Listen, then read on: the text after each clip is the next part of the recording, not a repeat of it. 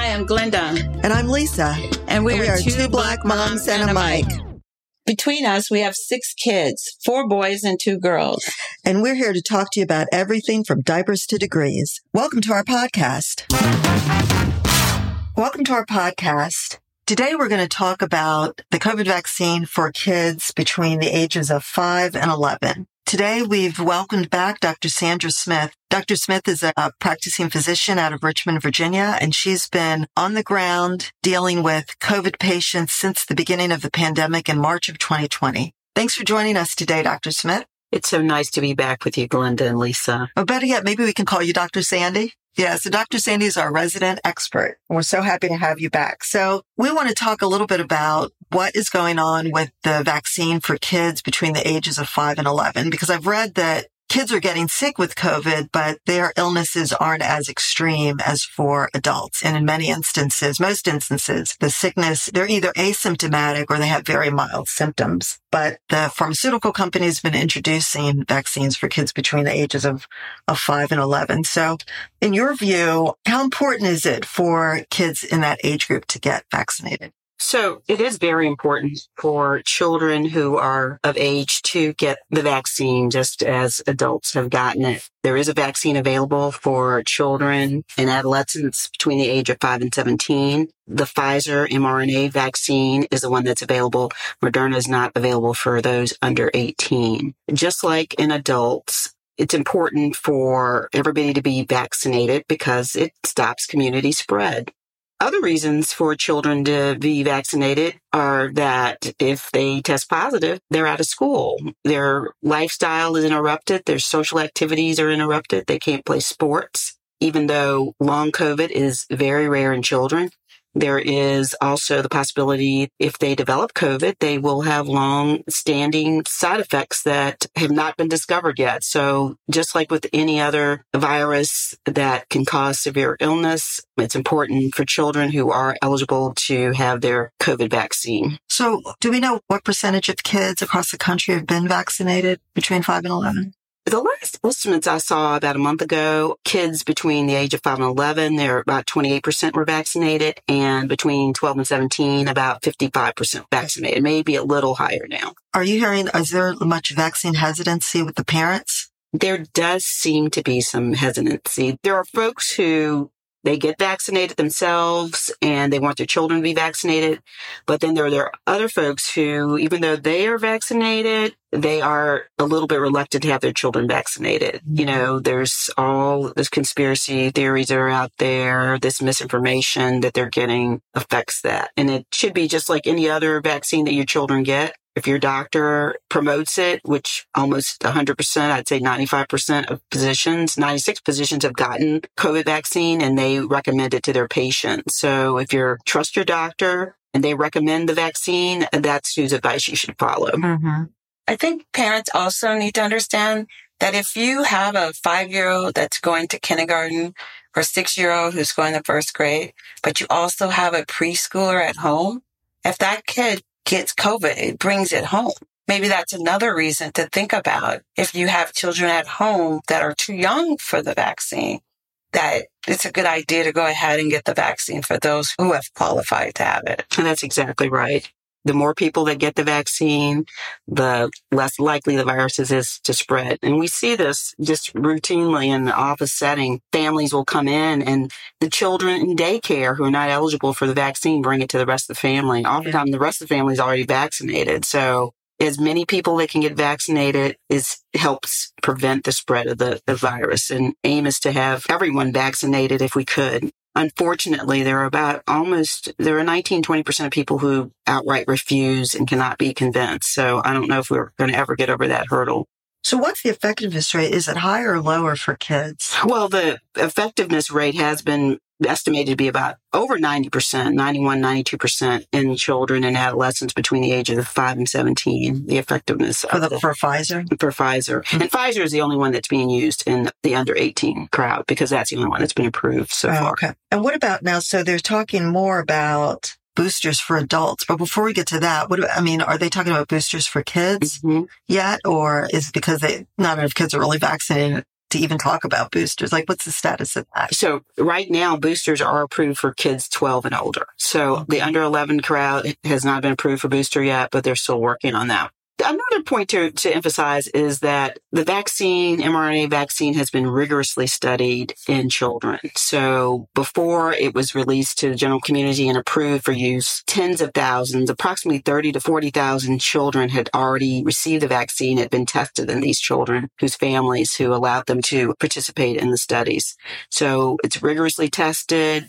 The side effects are similar to the side effects that you see in adults. Severe side effects are very rare. Usually side effects are very mild. Soreness at the site, mild fever, body aches. These are similar to the side effects that kids see with their usual routine vaccines that we're all familiar with, like measles, mumps. Yeah. And I guess too, like kids are in school. I don't know, any masking requirements are sort of differentiated depending on what school district you're in. So it seems to me that it's even more important for kids to get vaccinated since they may or may not be wearing masks in school. Definitely, because it interrupts school. We see it every day. Kids are home from school for 10 days. A whole class cannot come to school for 10 or days have changed a little bit, but it disrupts everything when people have to stop because they have COVID and stay home and can't participate in their usual activities. You know, which is interesting because the parents want the kids to go back to school. They want them in school. They want them to be in a classroom. But at the same time, some of them are just refusing to get the vaccine. So it's crazy. It's crazy. It's all about politics and some of these crazy beliefs. And they just don't want to be, if they think that's a liberal view, they just don't want to accept it or acknowledge it just to be the opposite.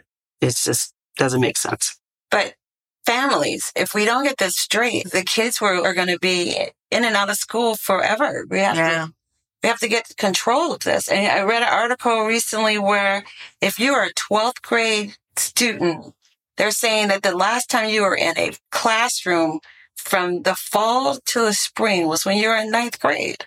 It's crazy. Very disruptive. It's very disruptive. I'm all for distance learning. I mean, I'm all for distance education and different things that you can do with it. But a kindergarten needs to be in school where they can play. It's not like you can really teach social, emotional skills on a computer doing Zoom or Microsoft Team or Microsoft Classroom or whatever you're using. So as a mom, granted, my kids are all adults now and they were first in line to get those shots and the boosters. I'm saying I hope that people open up their minds and they go get their kids vaccinated so that the illness will start to subside. It's never going to really go away, I don't think. Yeah. But it'll be controllable.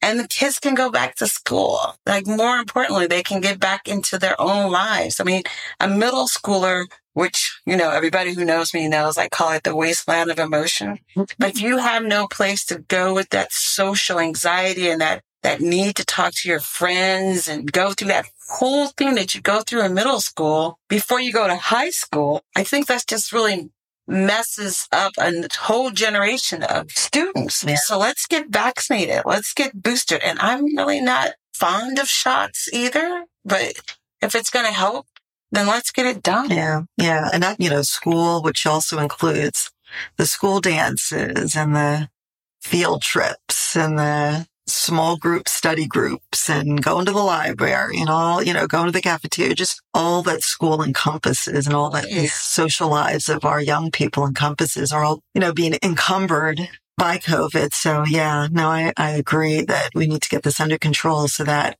if anything, our kids can get their lives back. Yeah, especially the K through 12 population. Their lives are...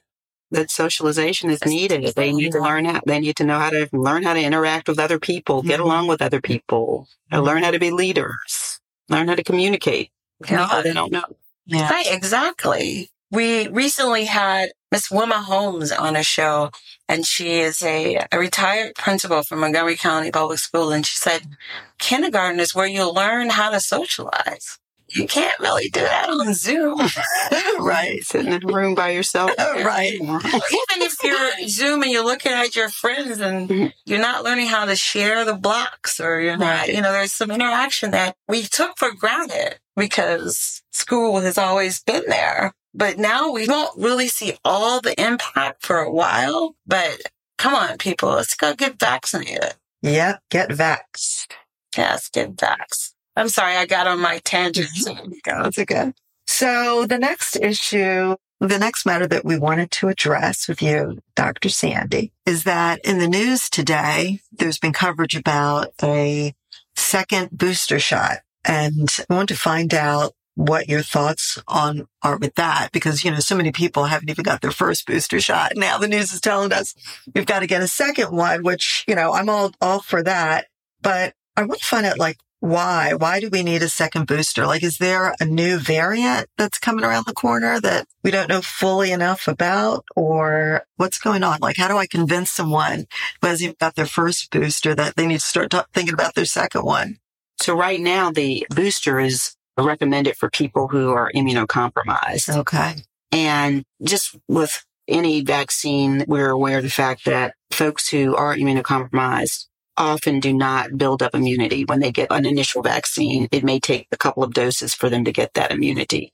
So they need all the protection they can get. So say, for instance, you have somebody on chemotherapy, they get the initial vaccine series and a booster. If you were to check their antibody count, it may be 10% of a regular person. So they need that continual sort of reinforcement to their immune system to kind of get it revved up so it will protect. Okay, so the target is the immunocompromised.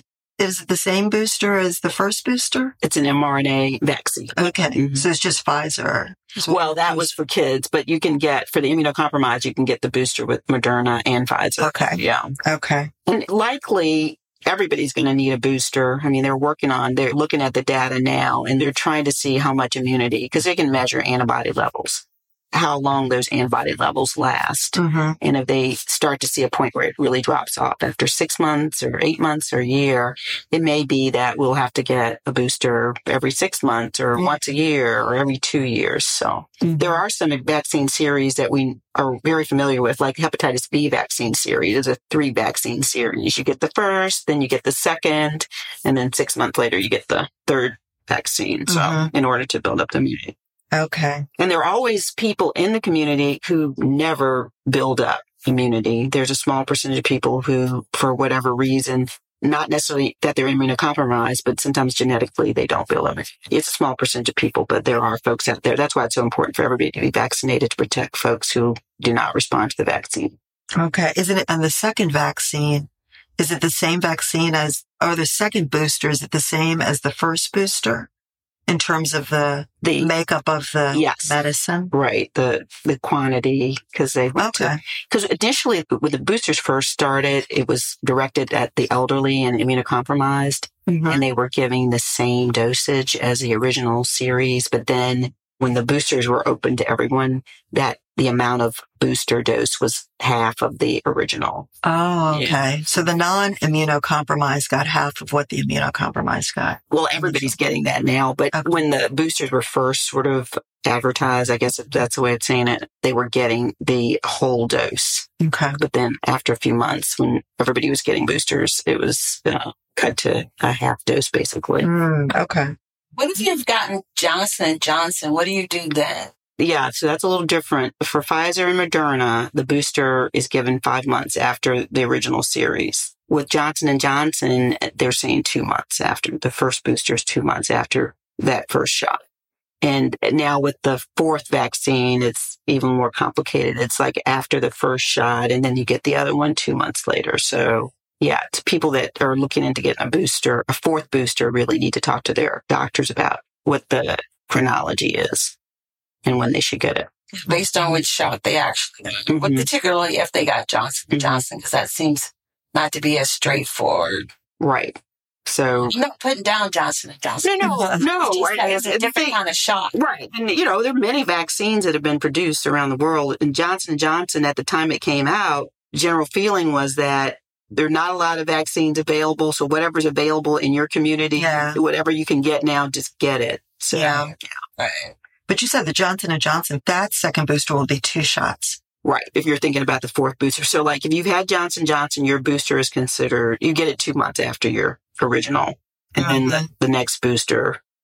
Well, actually, there's another series where they say you get the Johnson & Johnson and a month later you get the next Johnson. You get a Moderna. So you don't get a booster with the Johnson & Johnson. After you get Johnson & Johnson, the recommendation is the follow-up vaccines are an mRNA vaccine. So either Moderna or Pfizer, so you don't get a set. I mean, theoretically, you could get another Johnson & Johnson, but the recommendation is that you get an mRNA vaccine. Yeah, it's interesting. With one of my children, the initial vaccines were the Moderna, and then he didn't like the side effects. Moderna, so for his booster, he got the Pfizer. And he didn't have any side effects. So I was like, well, whatever floats your boat, just go get the booster. Right. Yeah, it doesn't matter. And they've, done all the studies and they realize whatever vaccine you've had, you can get a booster with something else. Right. Except not Johnson & Johnson. Yeah, well, then they're not producing it's for the booster anyway. So it's going to be an mRNA. They recommend an mRNA vaccine as a booster. And the boosters are in terms of immunocompromised. It's as young, does it go as young as 17? The booster, well, the 4th booster right now is just for adults, 18 and over. 18 and over, okay. Yeah. All right, yeah. But a 3rd vaccine, it goes down to age 12. Yeah. I mean, it's not, come on, people, it's not going to go away unless we help it go away. Or it's not going to lessen unless we help lessen it. I mean, science is telling us what we need to do. And so we need to just do that. You put your seatbelt on, hopefully, when you get in your car. So how about we just get vaccinated? Oh, and some of the other important things, people don't realize that kids do get very sick. So for the age group 5 to 11, as of this past November, there'd been about 8,500 hospitalizations of kids. And to this day, there have been about 600 deaths in 5 to 11-year-olds. So, doesn't compare with the adult population, but that's a lot of children to die if they'd been able to be vaccinated. That probably could have been prevented. Yeah. Plus, children rely on the adults in their life to make the decisions to save their lives. Nobody wants to put their child on the ground. So think about that. Those of you who refuse to get vaccinated. Yeah. Because it's going to happen to somebody. Yeah. Okay. So we want to thank Dr. Sandra Smith for joining us today to talk to us about the vaccine for children ages 5 to 11 and that booster that's being talked about in the news. Thanks again, Dr. Smith, for joining us. Thank you for having me, ladies. All right. It's always a pleasure. Yes, absolutely. As always, you can check us out at twoblackmomsandamic.com, where we hope that you'll subscribe. In addition, you can hear our podcast at Amazon Audible, Spotify, Google Podcast, and Podchaser. If you like what you hear, we hope you'll leave a great review. Hey, thanks for joining us today. This is Glenda. And this is Lisa. 2 Black Moms and a Mic, and we're signing off.